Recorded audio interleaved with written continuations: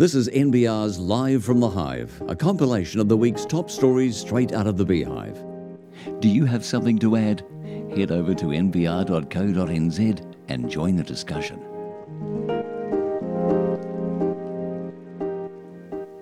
With the new coalition government in its first week, there's a sense it will be more supportive of the mining and fishing industries. I'm joined by Oceans and Fisheries Minister Shane Jones, who is also Minister for Resources. So let's start with resources. Offshore, the ban on offshore exploration for gas and oil, that's gone. What's behind that move? Well, resources has been carved off from the energy portfolio. Historically, it was all bound together. Obviously, all of the parties have campaigned on removing the ban. Whether or not investors come back in a short or measurable period of time, that answer's up in the air, because there are long lead-in periods, but more importantly, quite a few of them I think were scared away, possibly for good, sadly, due to the decision that was announced back in 2018. We regard gas as an essential input to the medium to long-term journey in terms of getting better net zero carbon outcomes. We're deeply concerned that areas such as the West Coast, which have suffered for a very long period of time, that their legacy industries should not be closed down. There are already people legitimately mining on the West Coast. As I understand, their mining entitlements are due to be extended. So those matters, they need to be seen not just through the prism of climate hysteria, but they need to be seen through the prism of regional resilience, jobs, overseas income, and quite frankly, turning around the narrative that has defined those parts of New Zealand for over 25 years. So you're talking about coal then on the West Coast, is it? Both coal and gold. When I was the Provincial Growth Fund Minister, I actually funded a gold mine down there, and it's been a raging success. And I put to your listeners, why is it morally acceptable for us to quietly import all the coal from Indonesia to keep the lights on, but we won't stand up and enable natural resource advancement to take place in New Zealand, where we are surrounded by gold and coal? How do you match up, though, with the climate change goals, the emission reductions targets? Are you still committed to those? Yeah, well, obviously the entirety of the government is committed to all the coalition agreements, and the coalition agreement clearly states that climate change policies must align with energy security. And if it means that we secure an ongoing flow of energy, electricity, by utilising coal, which we're already doing, then that's going to be a key feature of how we keep the lights on. Of course, we should continue to support solar and wind energy, but, you know, the shrillness and loud voices and cacophony that has surrounded the climate debate, it's been in inverse proportions to the pace at which we've changed our regulatory system in New Zealand to expedite the developments of wind farms, solar farms. I mean, a wind farm just got turned down in the South Island. And that's always made me feel that the hysteria surrounding the language of climate change, in my view, is just that. If we're not going to change the law and the legal frameworks in New Zealand, then we obviously don't have a climate change crisis. So you'd rather, I guess, open up more on that side rather than shut down this other side of the... Exactly.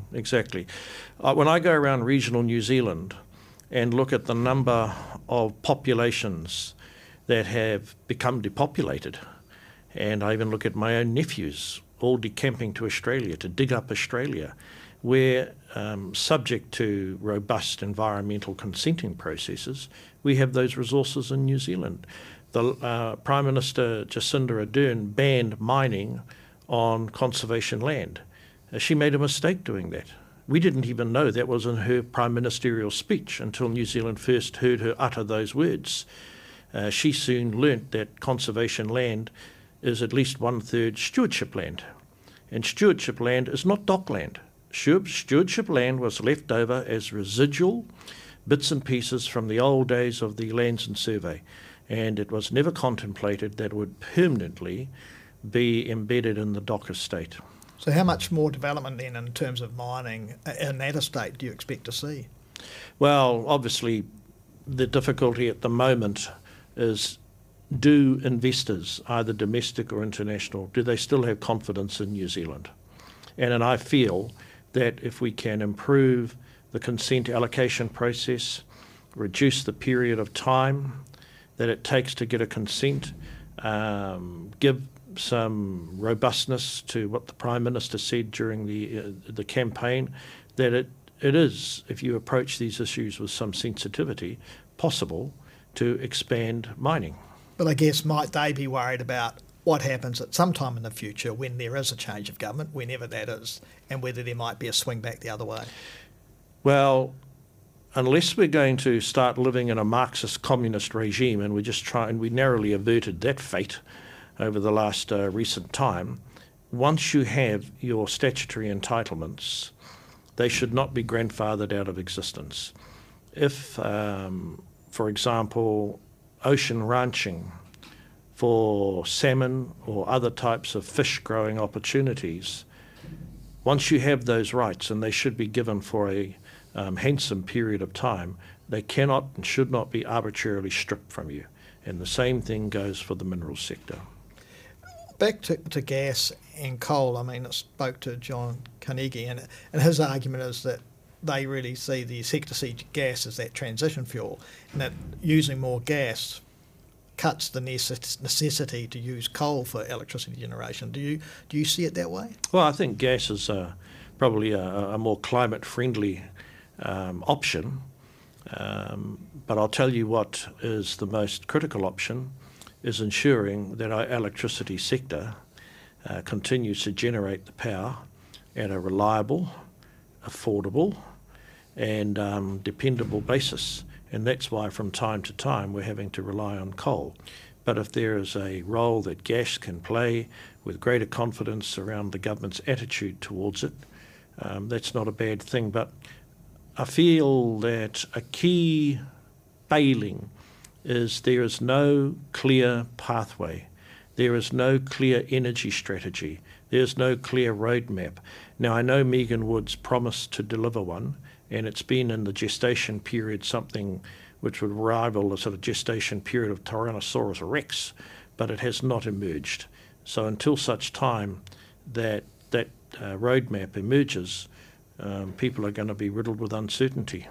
So when will that ban on offshore gas and oil exploration come off? When will these changes come into effect where businesses can actually then start to determine whether they might want to explore or mine? Well, obviously it's a feature of the 100-day plan.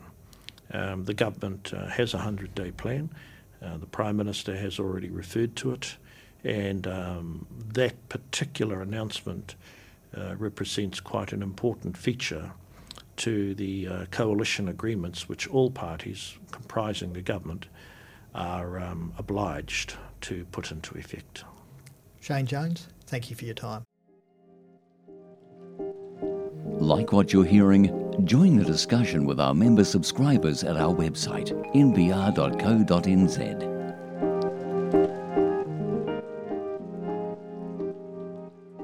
The new coalition government has been sworn in today. To talk about what that will mean for business, I'm joined by Auckland Business Chamber Chief Executive Simon Bridges. First, before we talk about that, you've had the experience of being sworn in as a minister. What will ministers be feeling like today, particularly those new ministers? Well, they'll probably be a bit nervous. Maybe it was just me, but I remember being nervous. All you, I think, actually have to do is read some lines that are presented before you. And depending, I think from memory, depending on whether you like the Bible or not, you do it on that or otherwise. And so at one level, you should be quietly confident about that. But it's your first time. You've never done it before. You don't want to be the one, Burke, who kind of gets the script slightly wrong and is asked by the clerk to repeat it. But of course, more than that, the first time is very special. I remember it well. I can't remember which minister's misfortune meant my fortune as I moved up from being a select committee chair to a new minister outside of cabinet. I was very young, and it's a great family affair actually, because you're there with the Prime Minister, with the Governor General, and in my case it was Jerry Mataparai and his wife, and I was there with a wide extended whānau really, my wife, children, at that stage one child, and my in-laws, my mother, my father, and those photos actually, even though it's a long time ago, we still have them. They're on the wall somewhere, and you look back on it very fondly. So probably a nervous thing, but a special thing the first time. And of course, after that, the next time you get new portfolios, different warrants, it's not quite as special. It's a bit more perfunctory, but that first time, very special. And for a new government, at that time when everyone's doing it together, that's just an added significance, of course.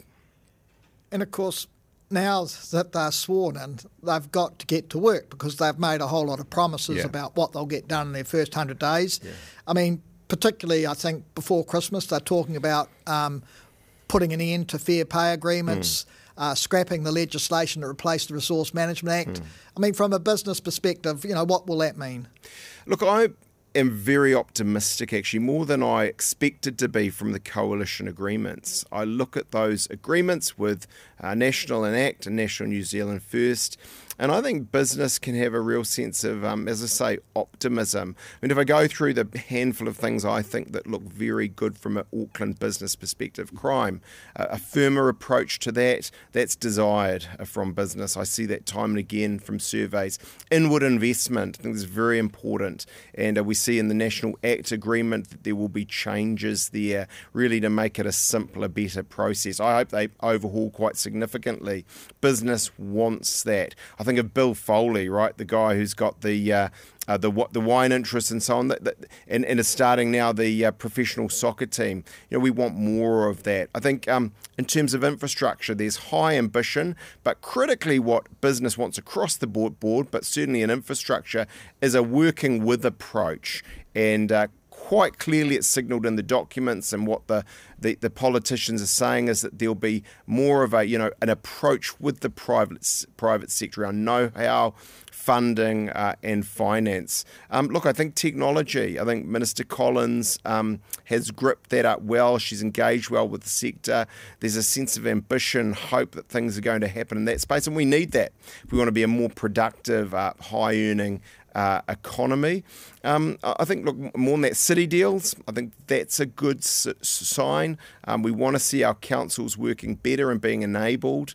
So there, I think, a few of the areas. Actually, one other, I think, rounds out about 6 or 7 things I thought were important, and that is around regulation. You alluded to it with the fair pay agreements, which broadly speaking I would put in that, but I think a new Minister for Regulation, I think a sense of less cost and compliance on business in areas such as fair pay, the 90 days trial, that will be not welcomed by all, I accept that, but certainly welcomed by business. So I think, the agreements give a real sense of optimism to me, and I think for business who is watching, for business generally too. So how quickly will business want to see these changes made? Well, my message prior to the agreements and seeing the I's dotted and the T's crossed there was, don't expect instant nirvana overnight. That was what I was saying. Actually, I come out of it, as I say, I'm repeating myself, but really rather more optimistic. I think they actually did spend that time putting a lot of policy in place or agreement in place. And so I think things in terms of that 100 days, I was somewhat cynical, I've got to say. I can see actually they must have a bit of a pipeline there and be ready to go on a few things, whether it's in that employment space or possibly health and safety or some other areas, or as you say, the RM law. Now, at one level, you can be a little bit dismissive and say, well, that's the easy stuff. Getting rid of things is easy, and there's an element of truth to that. But I think it will nevertheless help bolster some already growing business confidence and give a sense that there's some momentum here, which is all important in the lead up to Christmas. Then I suppose what we'd expect to see is harder reform work. That'll take much longer, whether it's around substantive replacements in the area of Three Waters or resource management or other areas besides. And that remains to be seen. But I think come back to what we can see here is three party leaders and their leadership teams who've worked through more than I expected them to. I think what's also interesting is, we might have expected Chris Luxon as a new politician, actually, not just Prime Minister, to come out of the second best. But I think he's put together a very good deal from a National Party perspective in terms of the portfolios and so on. They've kept rather a lot, it seems to me, most of the key portfolios, albeit ACT and New Zealand First have extracted quite a bit in a policy sense that give the government, as I think some commenters say, quite a rightward-leaning dispositional flavour. What about tax? What do you expect there? I don't see a lot in that space. I think what we will see is, and I haven't gone through line by line, but is the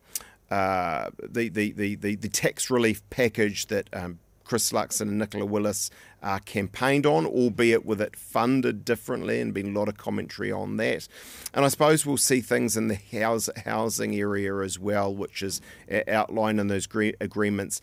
Beyond that, and it's why I explicitly didn't list it in my 6 or 7 things, I don't know that we necessarily expect to see much, if anything, this term. In fact, I think isn't that part of one or other of the coalition agreements that they're not necessarily up for that.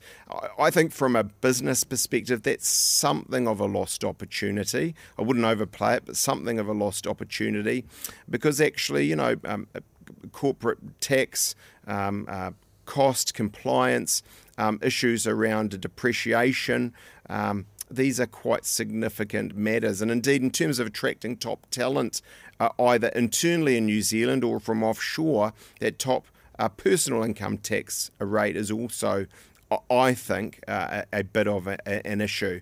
But so we know, I think, what we're getting. I think we kind of know that we're not getting much else either, would be my sense of it. Simon Bridges, thank you for your time. Thanks very much. NBR are offering a free trial to newcomers. See what all the fuss is about on our flagship website, nbr.co.nz.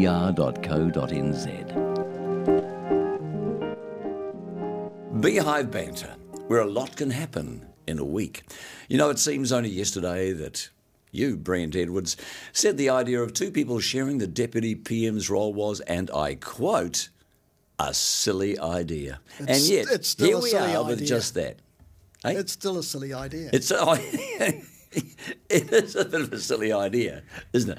I don't know why they went first half, second half. Why don't they just do week about? Or day about. Or day about. That would have been even more enjoyable. And yet here we are. So look, from no government to one, where on the day they were sworn in, Winston went to war with the media. He doubled down on day 2, himself saying he was at war with them. And the new Prime Minister's first after Cabinet press conference also kind of agreeing with Winston over the apparent bribe taking, or what could be perceived that way. How did you see it? Well, look, the use of language, saying he's at war with media and with journalists, that's not particularly helpful. And, as Deputy Prime Minister and Minister of Foreign Affairs, and the great irony is in a day or so later, he's, talking to the American business group about, the great thing of democracy, American democracy, New Zealand democracy, and, freedom of speech and all of that sort of stuff. Or, freedom of press is also part of that.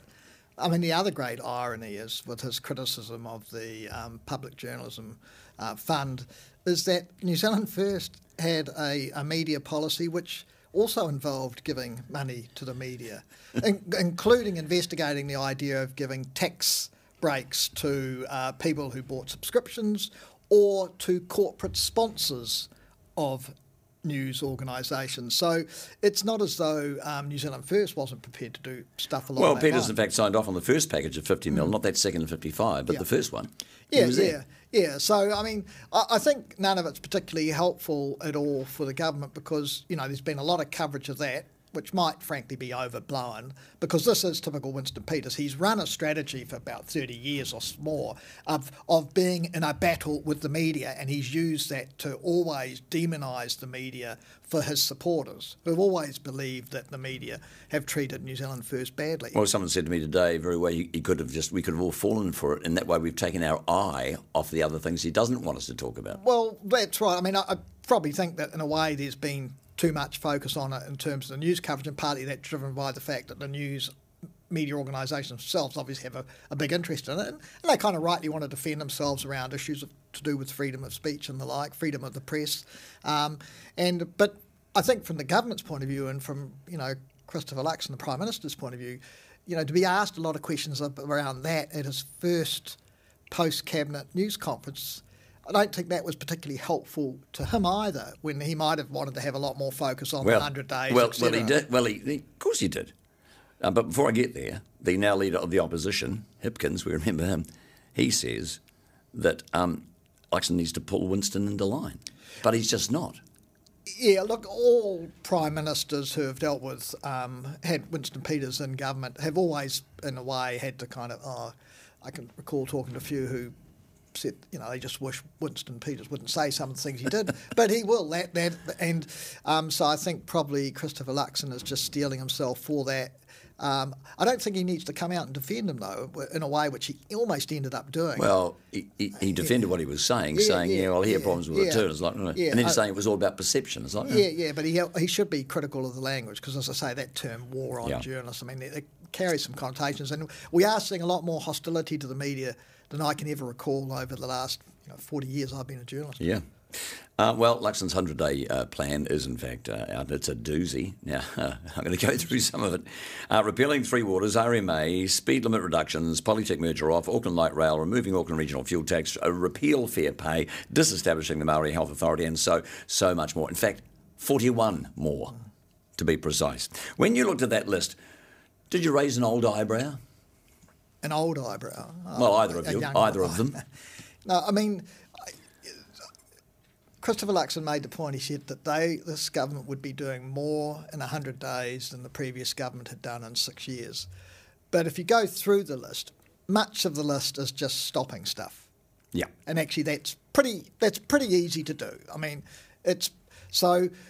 more interest will be the stuff they're going to do, and when they really lay out the plans for that. I mean, there was some in that 100-day plan, but most of it is stopping stuff that the previous government had put in play, and coalition government is going to stop it. Next week, when you get the speech from the throne, maybe we'll have a much better outline of, well, what is it that this government is really going to do? What will be the constructive policies that it will put in place? I mean, Luxon said that judge me by what we do in the 100 days, but at the end of the day, he didn't really put any KPIs on there. He said things like, we'll start this and we'll start that. Well, that's right. As I say, I mean, a lot of it is stopping things, which they'll be able to do, and then the other stuff, as you're right, is, we'll start work on this. Well, yeah, that's easy, because you're never going to get things that you start, in terms of policy initiatives that particularly that will need legislation, that will never get done in 100 days. And he may not even introduce some of that legislation within 100 days, because there is a process they have to go through. They have to get policy advice. It has to go through Cabinet. Cabinet then has to agree to it. Then has to give drafting instructions. Then has to go to Parliamentary Council for the legislation to be drafted before it goes back to Cabinet for approval. You do that in days. I'm raising both eyebrows now. They're going to be doing some of it in days if we're going to have a mini budget we've talked about. Hey, look, we haven't mentioned the Greens for weeks. In fact, I'd almost forgotten about them. So only fair to see what they have said about that 100-day plan. A random, visionless and harmful grab bag of policies. Yeah, I think that was... And then they sent James Shaw over to COP23. Well, I think it was Marama Davidson saying that. I mean, obviously, but when you look at that 100-day program, though, you can see where, from a Green Party perspective, it will raise a whole lot of concerns. around getting rid of fair pay agreements, around getting rid of the clean car discount. So a lot of issues that the Greens are pretty strong on in terms of, I guess, social issues and climate change and environmental issues. What the coalition is proposing to do certainly runs counter to their policy. So you'd expect to see a lot of opposition from the Green Party and I think as well signalled from the Labour Party. I wonder if James Shaw will be sitting next to the current minister on their way. Well, not on their way there. I mean, the current minister's not leaving until next week. So a different flight. I think different flights. one will emit less in carbon than the other. I was going to get to that, and I thought, no. And then, of course, remembering where it is and the fact that it's an oil-producing country that's had lots of meetings about oil. Anyway, now Luxon has a great meeting, speaking of which, with Adrian Orr this week. Now this despite the Reserve Bank saying another hike could in fact be in the pipeline and interest rates will remain high for much longer through to 2025. Now Luxon's saying it was due to economic vandalism on a scale not seen before by the previous Labor government. Is that right? We haven't seen this type of vandalism before? Well, I'm not quite sure what he exactly means by economic vandalism. I remember someone saying, "Good luck, Mr. Lonnie." You can go back to Robert Muldoon and other times. I mean, you can go back to times when the economy and the government books have been in much worse shape than they are now. So, but that's politics, and you'll get you've had the Labor government when it came in. Every new government blames the government before for leaving them a mess. He reckons that we're going to get details of these cliffs that there's no money for before Christmas. You got any idea what they're referring to? Oh, look, I'm not specific, but there are policy programs that are funded just for 3 years. Yeah. And then a government of the day comes up to it and thinks, is that working? Do we want to put more money into it? And they make a decision in the budget to keep... I mean, because this government... It sounded like that wasn't that. Well, I don't know. I don't know what he means if it's not. But we had the pre-election economic fiscal update. That lays open the government's books. So why did Nicola Willis turn and say, some big surprise, and I'm going to tell you about them? Yeah, I think this will be more politics than reality, to be honest. But let's wait and see what she comes up with. All right, then let's talk about politics. These changes to the Reserve Bank's mandate, which is one of the first things that they're going to do, which the Reserve Bank was well aware of. Is it going to actually make any difference at all? Because some commentators are saying, look, even if you aren't mandated to look at, say, unemployment, they still do look at it. It's just a matter of course. Look, I'm not sure that it will make any real difference. And Adrian Orr made the point this week when he was discussing the monetary policy announcement they made that the bank has always, though, given primacy to inflation anyway, even with the dual mandate of having to look at employment. So what difference it will make? I mean, look, the interesting thing around the politics of that, of course, is National Party for months, for years, in fact, had attacked Adrian Orr and had said he should not have been reappointed as a governor before they came into power and what have you. But now apparently it looks as though they're all good mates. Good mates. The Prime Minister is very confident about the Reserve Bank and the way it's dealing with inflation. So that's what happens. Well, he's only going to say anything. He's not going to say anything else, is he? Because what would happen to the dollar if he said that straight away? Yeah, wait for the Labor Party to start criticising the Reserve Bank and Adrian Orr. Yeah. Well, Grant is staying on now, apparently, to do just that. Yeah, well, he is staying on as finance spokesperson, yes. Grant. Yes, there you go.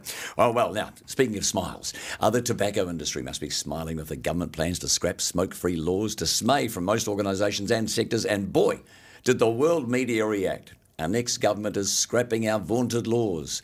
The Independent UK reported that as a reversal, France's the incumbent government will jettison world-leading measures to curb smoking. Euronews reported it was a win for the tobacco industry. It's just silly, Brent, really, isn't it? Even trying to justify it's even sillier. Yeah, well, they have got themselves into trouble. It is worth pointing out they are cancelling amendments to the law that haven't yet come into effect. So nothing that's in effect at the moment will be rolled back. But there were changes coming in that were going to reinforce this drive to drive down smoking. They're getting rid of. And I don't think Nicola Willis helped it by talking about how the money they'd save on that would go towards tax cuts, particularly when a lot of those... They indicated that the reason for this is just that. Yeah, and a lot of the tax cuts that was going to go to landlords. So, yeah, it's not a great look. And when you look at, all the health groups and what have you coming out against this, I mean, it's hardly a great start for the government in terms of how they've polarised opinions It's been so 3 quickly. days of chaos, 4 days of chaos, hasn't it? Oh, Winston and now this. I don't know about chaos. I mean, we love to throw that word chaos around. I think the government's very clear about what it's doing. But one of the things it said, though, was, Christopher Luxon kept on saying about how, this government, they would bring back unity after division and what have you. But in fact, obviously, lots of groups are now already kind of quite annoyed by what the government's doing. And that will always be the case. If you're going to change policy, you can't keep everyone happy. Well, you could just say, let's just get it all over and done with in the first sort of week. But, all I can say, that decision on, the anti-smoking legislation, there's something smelly about that. Yes, someone needs to stub it out. There you go. All right. Very quickly, the House is back next week, straight into urgency. No surprise. Well, not straight into urgency. They have to go through... the 19 hours and from the throne, blah, blah. Yeah, blah, blah, blah. So more like... And then straight into urgency. Yeah, but likely the week after. Yeah. But Thursday will be interesting because that will be the first question time. So it will be interesting to see then Christopher Luxon as Prime Minister up against Chris Hipkins as opposition leader, roles reversed. Yes, exactly. Now, I've just been told even that you've been talking far too long. So we have to go now. So as usual, we appreciate you taking the time.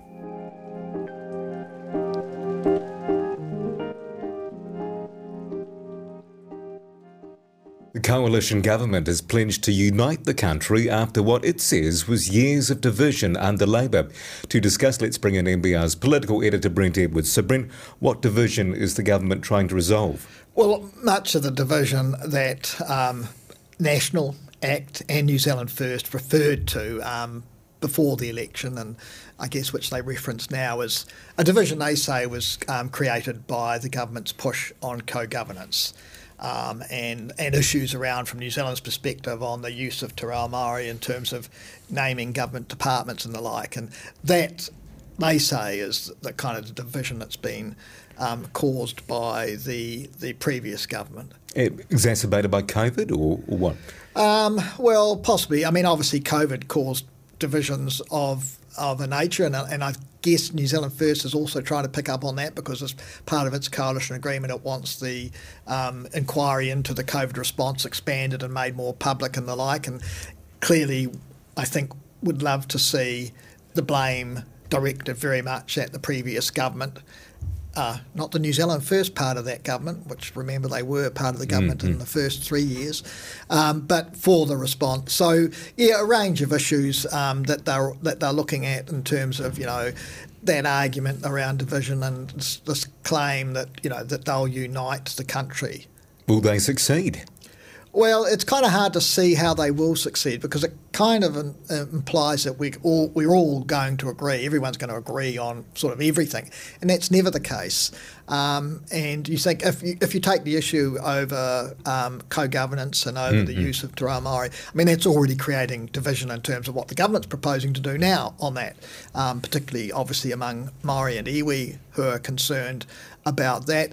But if you look at a range of other issues that have happened, I mean, I guess, you look at deductibility for landlords, well, that's upsetting renters, if you like. Changes that they'll scrap the fair pay agreement, that's upsetting obviously some unions, but I guess those low-paid workers in those sectors that might have thought that they would benefit from that. You think what they're doing on smoke-free legislation, well, that's upset the health sector by and large.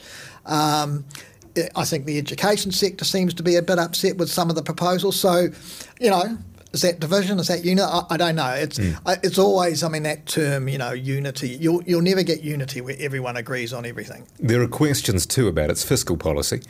Yep, and those questions have come up in relation to, obviously, the ACT Party and its coalition agreement has got that deductibility of interest for landlords. Well, it's fronting it up. It's bringing it up and faster and at increased levels to what National's plan was.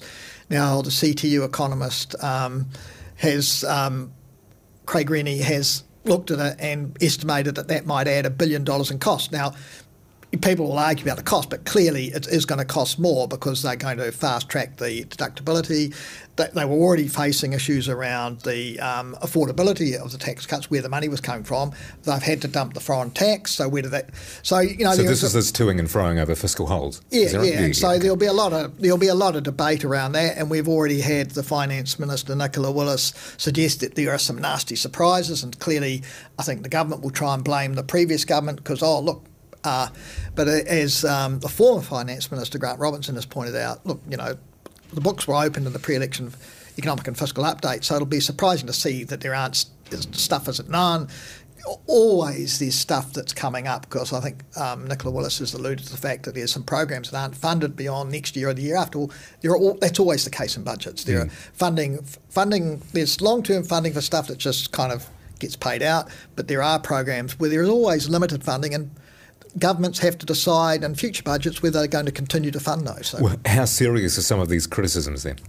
Well, we haven't yet seen the detail. We haven't seen Nicola Willis hasn't actually unveiled, well, what are those surprises? I think some of the numbers are still a bit unclear, but there's enough to know that, with some of the spending that's already baked into the new government's sort of projections, there are some issues, and they've always said that in the National Party's fiscal plan that they had buffers set in about, I think, 9.9 billion, I think, for operating spending, about 8 billion for capital spending, but they've kept on referring to that on a number of issues now. I mean, soon that and that's over 3 or 4 years, so soon all that money will be sucked up, so there won't be anything left for any other new initiatives that they might have to engage in. So what's happening before the end of the year? There'll be a mini budget? Yes, Nicola Willis is promising a mini budget, but she's put the emphasis on mini.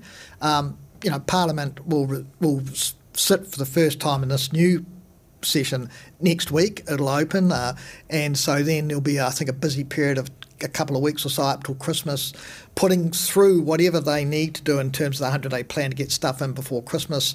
That's likely to like scrapping fair pay agreements and what have you, and whatever might be needed legislatively, and I'm not sure what out of this mini budget, but as I said, Nicola Willis has put the emphasis on mini. Watch this space. Brent Edwards, thank you.